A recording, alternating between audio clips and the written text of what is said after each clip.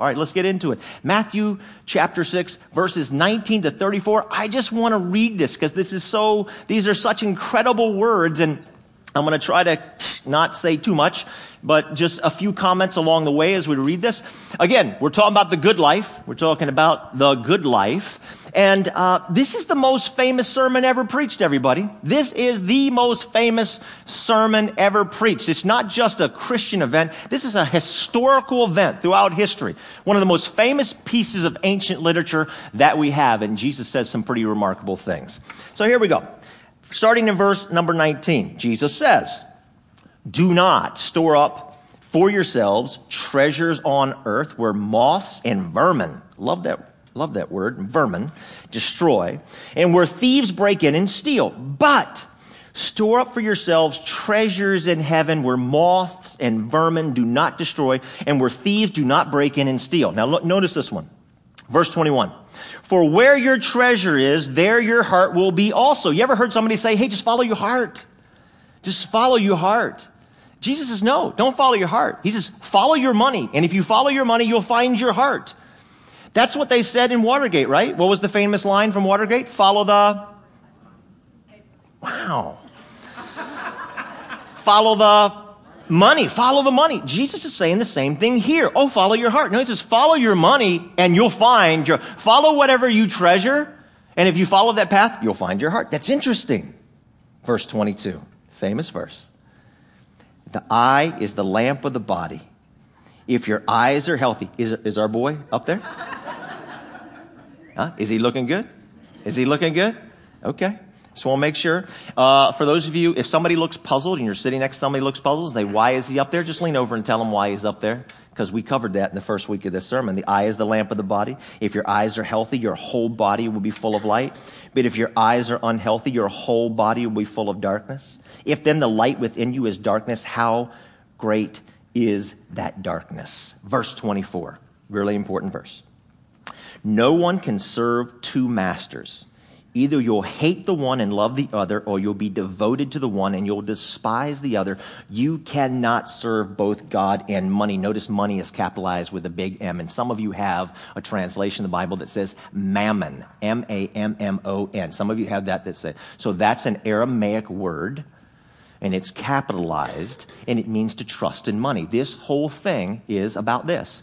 You either trust God to take care of you, or you trust money to take care of you. And there's no in between. You either trust God to take care of you or you trust money to take care of you. And money is looking for slaves. This is what Jesus is saying here. Okay. Now look how Jesus connects. He does this in Luke as well, everybody. He connects money to worry and anxiety and frustration and being stressed out. So it's capped here. Do not worry. All right, verse 25. Therefore. The therefore is there because he's saying everything I just said is connected to everything I'm about ready to say. Therefore, I tell you, do not worry. It's great advice, Jesus. Do not worry about your life. What you'll eat, what you'll drink, about your body, what you'll wear, just run around naked and starving. Is not your life more than food and the body more than clothes? I don't know about that. Look at the birds there. Just look at the birds there. They don't sow or reap or store away in barns. And yet your heavenly Father feeds them. I want you to think about this for a second. What in the world is Jesus talking about? Is he saying we just do whatever we want and he's going to take care of us? Father feeds them. Are you not more valuable than they? Can anyone, by worrying, add a single hour to your life? No, you can't. Verse 28. "And why do you worry about your clothes? See how the flowers of the field grow. They do not labor or spin. Yet I tell you that not even Solomon in all of his splendor was dressed like one of these. If that is how God clothes the grass of the field, which is here today and tomorrow is thrown into the fire, will he not much more clothe you?" Watch this, "you of little faith." What is Jesus saying? He's saying, it's not about the money.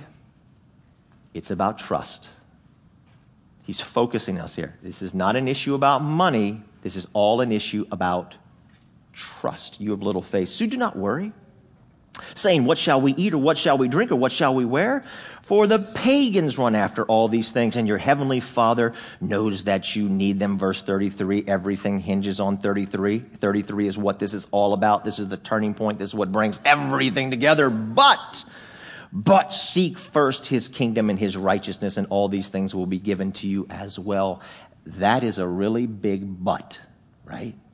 It's a really big but right there, because everything focuses on it's all about the but, right? But seek first his kingdom and his righteousness. So all of this Jesus brings down to this point here.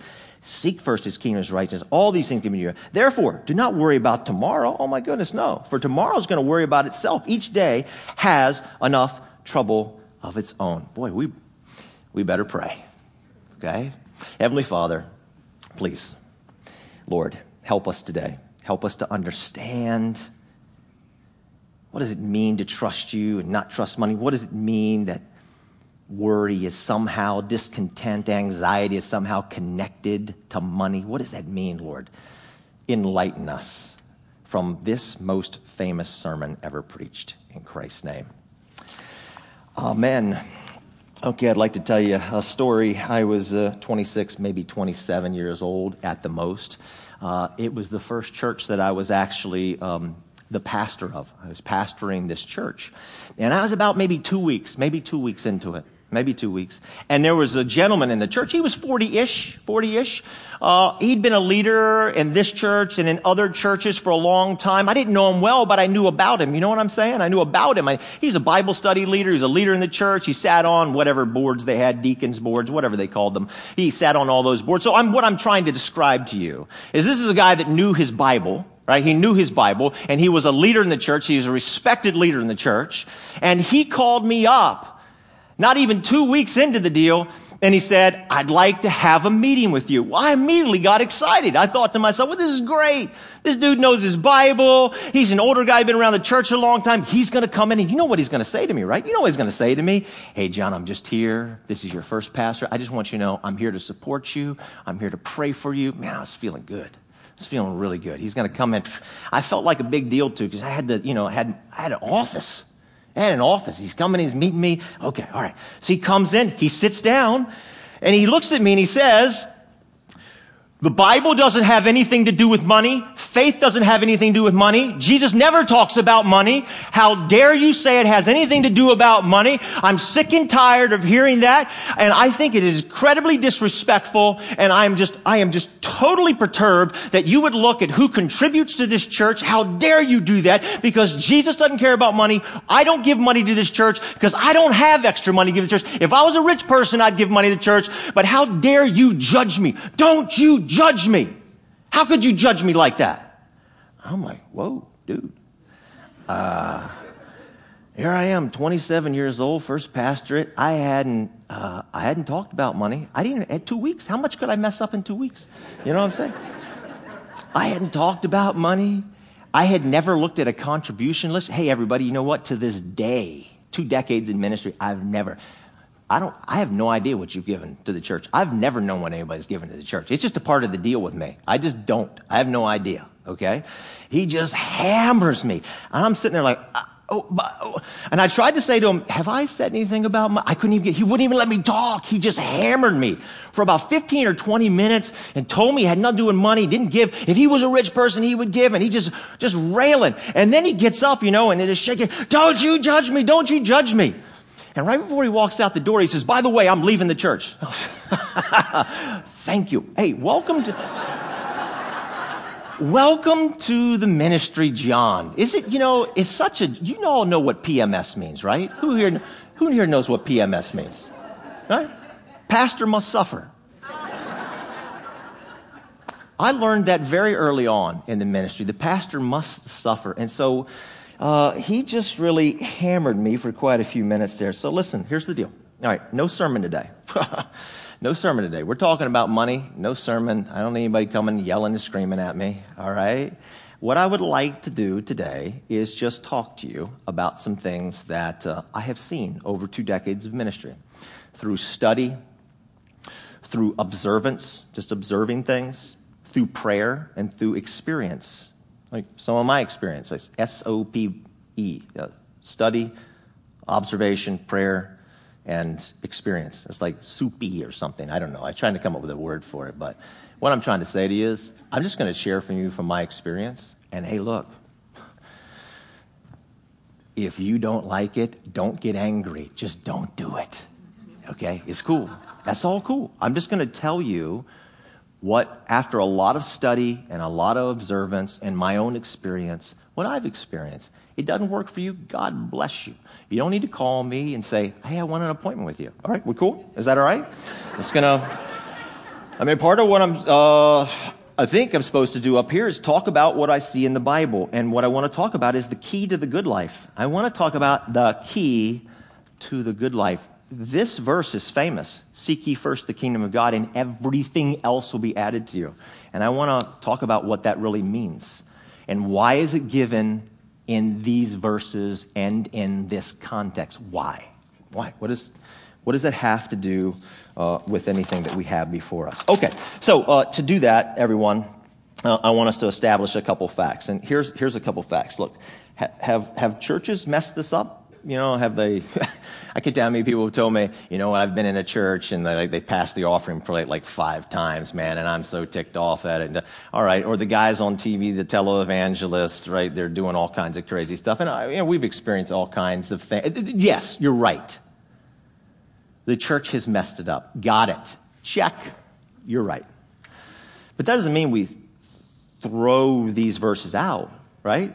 People mess up sex. Does it mean you're going to stop having sex? Okay, I'm just saying. I'm just saying, all right? So we should just, okay? We're just going to talk about this. We've never passed an offering plate, but we believe in the principles I'm about ready to talk about. We've never passed.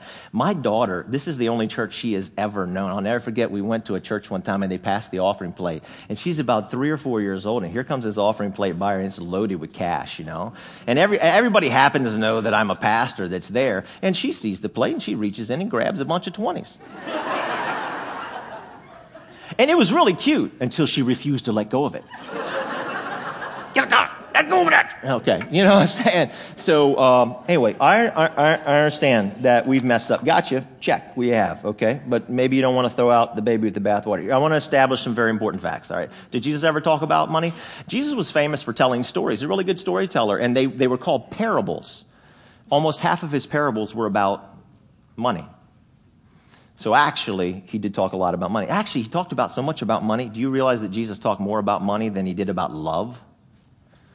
Jesus talked more about money than he did about love. He talked more about money than he did about faith or prayer or serving or forgiving or heaven and hell combined. There's only one thing that Jesus talked more about than money, and that was the kingdom of God. Man, are you serious? Yes. Jesus talked a lot about money. And here he's saying, either you trust God to take care of you, or you trust money. And this is really important. I'm trying to make this point. This is not about the money, it's about trust. He says here that trusting in money leads to worry. That's why this whole thing about worry, do not worry. Okay, God, do what? He is connecting, everybody. Listen, this is important. He is connecting that if you're trusting in money, anxiety, stress, worry, all that's going to be a part, of our life. Now, ready for this?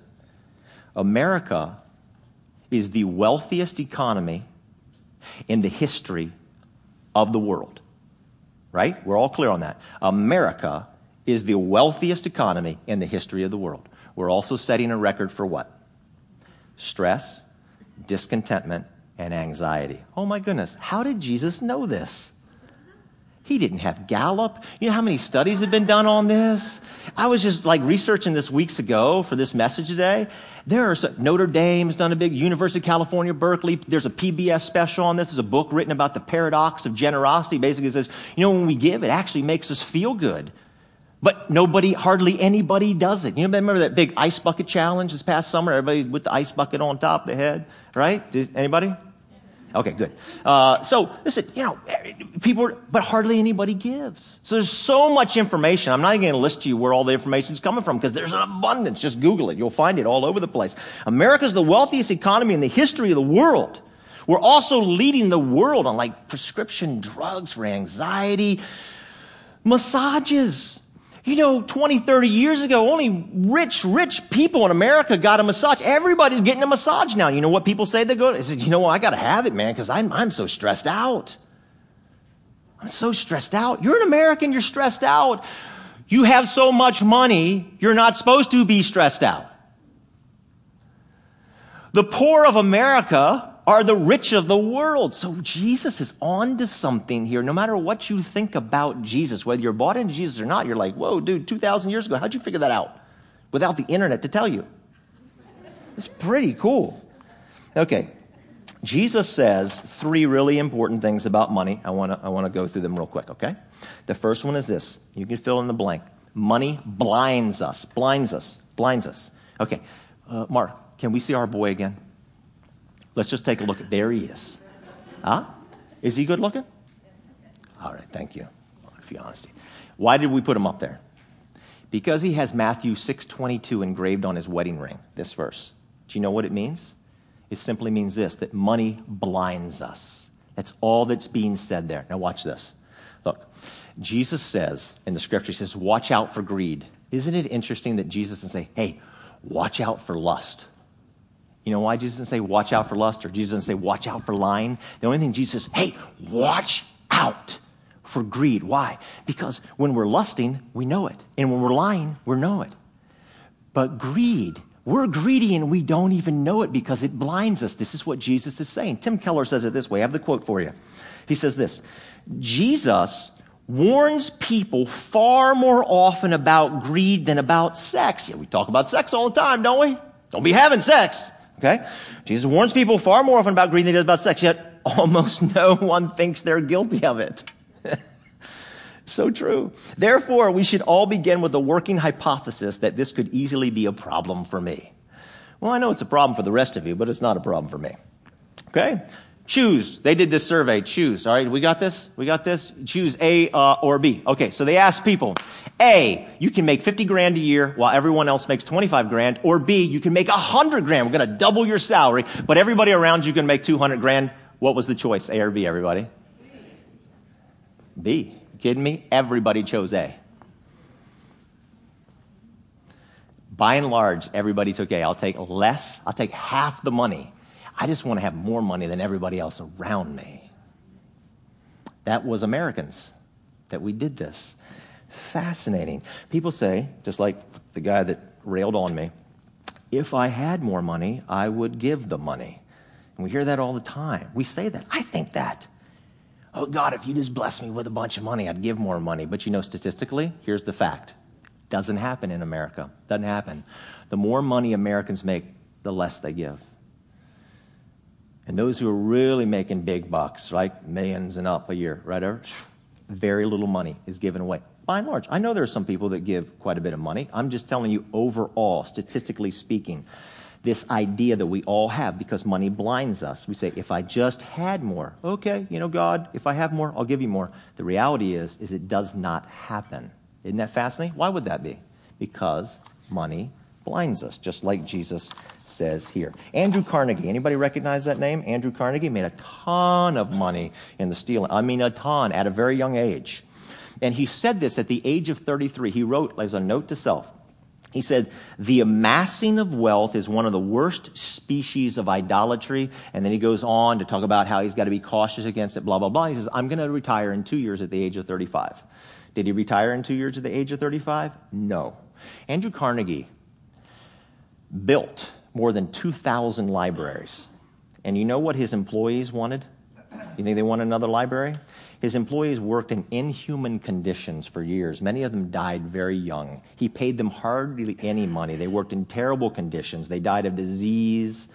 He made them work a 2-week shift without a day off. And then to get their day off one time a week, they had to work a 24-hour shift to do it. It was so hot in the place that they worked, they had to make these little platforms of wood so they could walk on the floor because it was so hot. Here's the guy saying, hey, man, money's not going to rule me. Money's not going to rule me. But he was blinded himself. Money blinds us so very easily. Second thing, money binds us. Verse 24, you're going to be devoted to one or the other. Money wants slaves. Money wants servants and slaves. Money is looking for slaves. If I could just get more money, I would be content. Don't raise your hand. Is that you?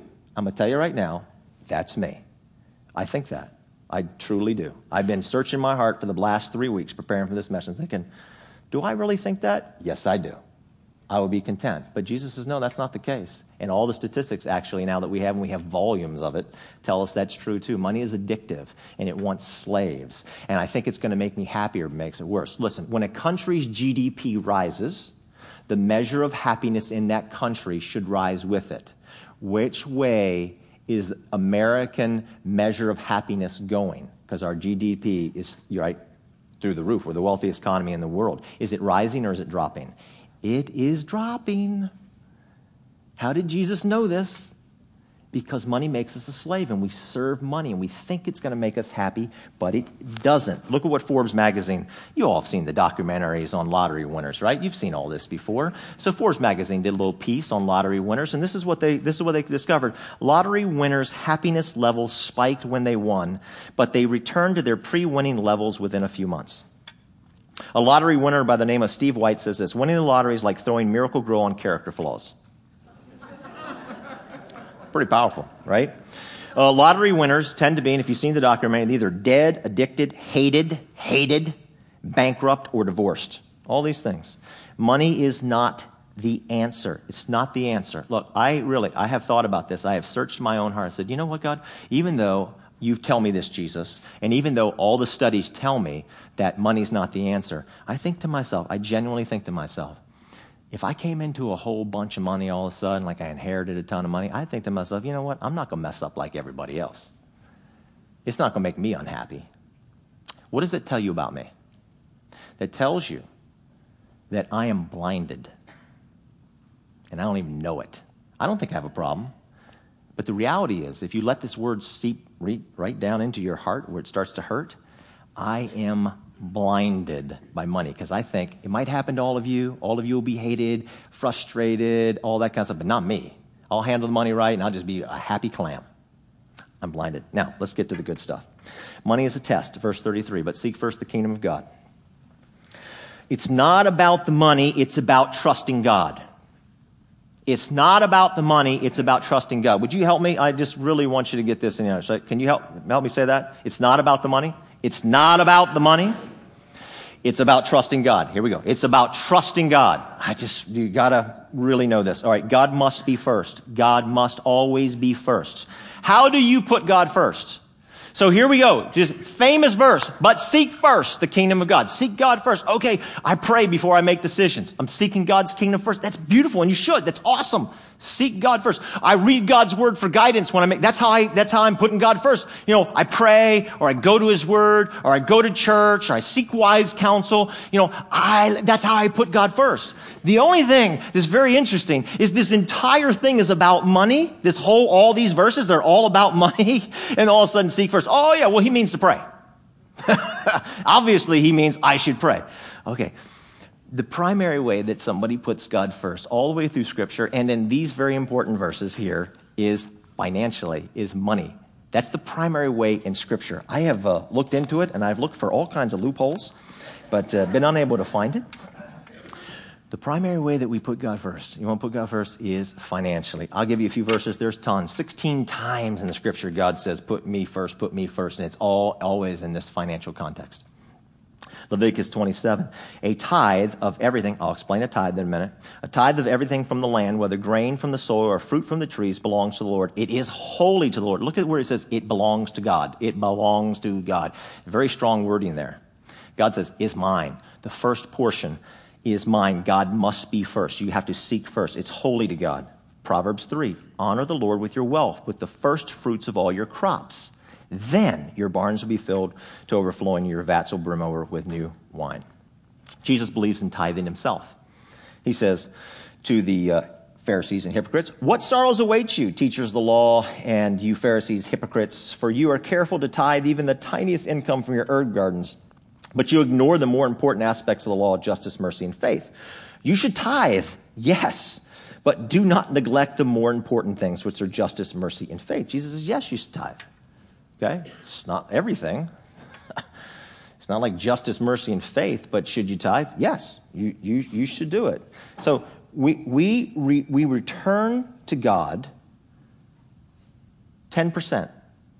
That's what Jesus said. A tithe is 10%. I'm going to get that in a minute. And we manage the remaining 90%. This is what's being said. There's this famous story in the Bible, Genesis chapter 4. Adam and Eve, they have two sons, Cain and Abel. You might remember it. It's right at the beginning of the Bible.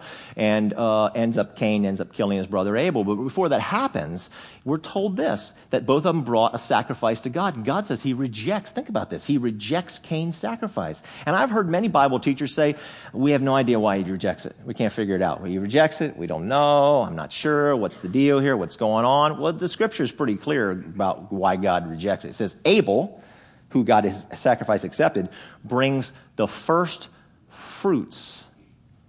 He brings the first portion, the best portion. See, the first always takes faith.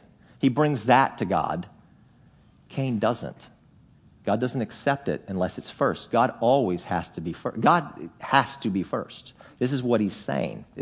Because the first part is always the faith part. Or how about when the Israelites, they get out of slavery and they go into the promised land and they have to face the people of Jericho. So they have this big battle ahead of them. And God says, all the spoils from Jericho, 100% is mine. Why did God say that? Because it's the first battle.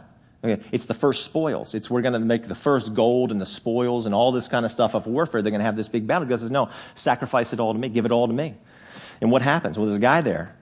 His name is Achan. And he takes some. And they find out about it. God says, you're cursed. You're cursed because the first is mine. If you don't give the first to me, you're under a curse. Here's something that happened to me. Happened to me many years ago. So I haven't always worked for a church. I worked for UPS. I worked for UPS for years. And I was delivering a package car for them. And God's dealing with me about this put him first deal. And I knew we got paid every Friday. And I knew how many hours I worked. So I knew what my paycheck was going to be. And I knew things were going to be tight. We had some expenses and stuff that were going on in our life. And they were just unusual expenses. And so I knew things were going to be tight.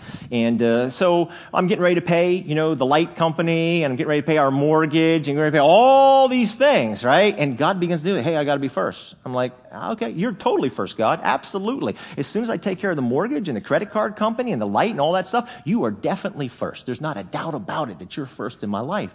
And God is just hammering me on this thing. And I said, all right. So I said, God, all right, I'm gonna tithe first. I'm gonna tithe first. And I'm gonna trust you because God says we can trust him in this. Actually, he says we can test him in this. We can test him. Only place in Scripture you can test God. This is it. So I do it. And I'm just, I'm ready for whatever to happen. Well, I get to work on Friday and they hand me my paycheck. And you believe this has left a mark on me to this day. It happened 20 some years ago. UPS messed up on my paycheck. They doubled my pay. They doubled it. I went to my, ooh, thank you, God, for the money. No, okay, that'd be stealing, right? So I went to the supervisor and you doubled my pay. He says, cool, I don't care. Keep the money. We'll square it away later. And about 6 weeks later, they squared it away. By 6 weeks later, I was out of my financial tightness. It was done. I'll never forget that. It's a matter of trust. It had nothing to do with money. It's all about trust. And it's left an impression upon me to this day. What is a tithe? A tithe is a tenth. A tithe is a tenth. It's 10%. It's 10%. The number 10 in the Bible, everybody, is the number for testing. So how many commandments were there? I can't hear you. 10, thank you. Okay, 10. And how many times did God test Pharaoh's heart with plagues? Anybody know? Remember the plagues in Egypt? Anybody? Venture a guess. How many? Oh, that's him. Okay. And Daniel, Shadrach, Meshach, and some of you have to really maybe know more. It's Daniel, Shadrach, Meshach, and Abednego. I won't eat the food sacrificed to idols. And Daniel says, test us for how many days? Guess. 10. Revelation chapter 2, the church of Smyrna. God says, I am going to test you for how many days? We could go on and on and on here, right? But the number for testing the Bible is 10. Every time I get a paycheck or you get a paycheck, God is testing us. God is testing you. He's testing me. It's a test. Here's the test. God says, I'm going to test you, and you can test me back. It's all about a test. The issue isn't about money. It's about trust. All right, I want to read to you one of the most famous passages in all the Bible from Malachi. God says, return to me, and I'll return to you, says the Lord of hosts. But you say, how are we going to return? How are we coming? Will a man rob God? Yet you're robbing me. But you say, how have I robbed you? In tithes and offerings. You're cursed with a curse, for you're robbing me, the whole nation of you. Bring the whole tithe into the storehouse, so that you may have food in my house. And test me. Only place in Scripture. Says the Lord of hosts, I won't open the windows of heaven and pour out on you a blessing until it overflows. Then I'll rebuke the devourer. Okay, you don't really give a tithe, everybody. This is really important. You don't really give a tithe. So God says all the money that I have, he says to me, John, that's actually 100% is all mine. So I don't ever give God money. I return it. That's why it makes a big deal about returning. So I return 10% of that to God. So Doug's going to help me out over here. Doug, can you give me $20? Right there, $20. $20. I want to ask you, Doug, did that bother you to give me $20? No, it did not. Why is that? Because I'm returning to you what you gave to me this morning. So I gave Doug $20 before the service. And it doesn't bother him one bit for him to give me the $20 because it's my money. See, he would be robbing me if he kept the money, right? See, this puts a whole new perspective on it. All the money is God's money. This is what he says. And God says, it's my money, just return back. That's why it makes a big deal about robbing God, right? So it didn't bother you, did it? No, not at all. Because it's my money. No. Plus, you said nice things about me this morning, too. Okay. All right, 3 things. I know I'm almost done. Okay. 3 things, important things here. First of all, God breaks the curse when we tithe. This is what he says in Malachi, that he's going to break a curse. And you say to me, come on, John. Come on, man. Come on. Curse. I want to remind you of 2 very important facts, all right? Curse. I want to remind you of 2 important facts. America is the wealthiest nation in the history of the entire planet, and we're leading the planet in worry, stress, and anxiety. You tell me, are we cursed? I'm just pointing out facts. When we tithe, God breaks the curse. You can do with this whatever you would like, really. There's no guilt here. I would have no idea if you did anything with it or not. But here's the thing. The bank can't break the curse over your life. The credit card company can't break the curse over your life. If you want to pay them first and somehow think the curse is going to be broken, it's not going to happen. It's not going to, I'm sorry, it's not, this is what God is saying. It's not going to happen. The power company can't break the curse over my life. I had to put God first. Number 2, God opens the windows of heaven when we tithe. Windows. This windows in the scripture speaks of access to God's presence. So in Deuteronomy 28, when it talks about, hey, the heavens are going to be like brass, what it's saying is I'm praying and I don't feel like I'm getting anywhere. Maybe you felt that way sometimes. I felt that way sometimes, okay? It feels, and the scripture says that. So when the windows open, say, hey, I can sense God's presence. I can feel his power. When I'm praying to God, I feel that. You know, this past December, we did something called the Advent Conspiracy, and we gave all kinds of money away. As a church, we gave all kinds of money away. And there was a genuine sense of God's presence in an unusual way. And you know why? Because we were focused on giving away. God opens the windows of heaven. Last thing, God rebukes the devourer when we tithe. What is the devourer? It's those things in life that kind of make life miserable. I can't tell you, everybody. God says, I'll rebuke those things that make like stress and anxiety and worry and all that kind of stuff. I can tell you how many mission trips I've been on. I've been on mission trips for the last 25 years of my life. And we'll come back, and always us rich Americans say the same thing. And we're all rich. You got to know this. Every single one of us in this room are rich. You go on a mission trip with me, you're going to find out how rich you are. And so all the time this is said to me, come back and somebody will look at me and say, oh my gosh, they had nothing, yet they have something I want so badly. They're so filled with peace and joy, but they have nothing. They're poor. I want what they have. And I'm like, well, there's an easy way you can get it. You know what I'm saying? Here, what's God trying to get a hold of us on this? All right, let me conclude with saying this. God says, don't worry about what you eat, drink, what you wear. Look at the birds, look at the flowers, all this kind of stuff. I want to show you a visual. All right, it's called God's cycle of care. What God is describing for us in there is this: God's cycle of care. You tithe to God, and God brings contentment to you. This is what the good life is really all about. God's saying, okay, don't worry, like the birds and all this other kind of stuff. What he's describing to us is this cycle of care. You want in on that. You honestly want to be a part of that. God says if you'll do that, I will take care of you. All right, I'm going to conclude with the story, but first I'm going to ask the music team and the prayer team. Prayer team's going to come over to this wall over here. I'm going to explain why in just a second. The music team's going to come up, and I'm just going to end with a story that I have to tell you. And before I tell the story, let me tell you this, everybody. Let's do a synopsis of the Sermon on the Mount real quick, all right? There's 3 layers to the Sermon on the Mount. There's the practical layer. Do not worry. Very simple. I don't need to explain that to you. Do not worry. Yep, I believe it. I shouldn't worry. That's right, John. Thank you very much. Don't worry. Not a lot to say. There's an intellectual level to the Sermon on the Mount.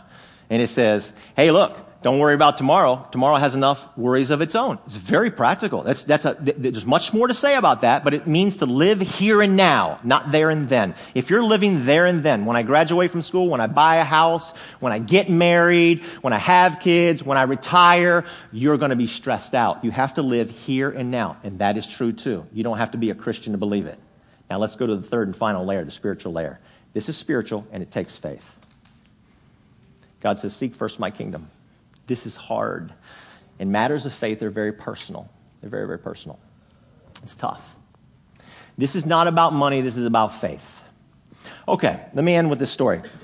We had a problem with our roof. And I knew it was a problem, and I put it off a long time. I was worried about how much money it was going to cost us to fix the roof.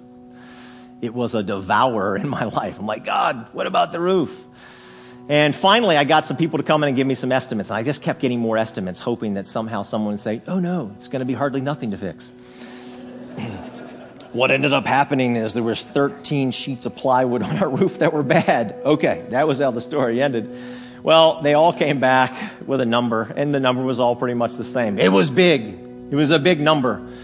And so I sat on it for a long time, and Krista and I are praying about it. Oh, God, you said you would take care of us. This is terrible. And look, and what I'm talking about is if you think for a second that tithing is like playing the lottery and all of a sudden a bunch of money is going to come to you and life is going to be beautiful, wrong.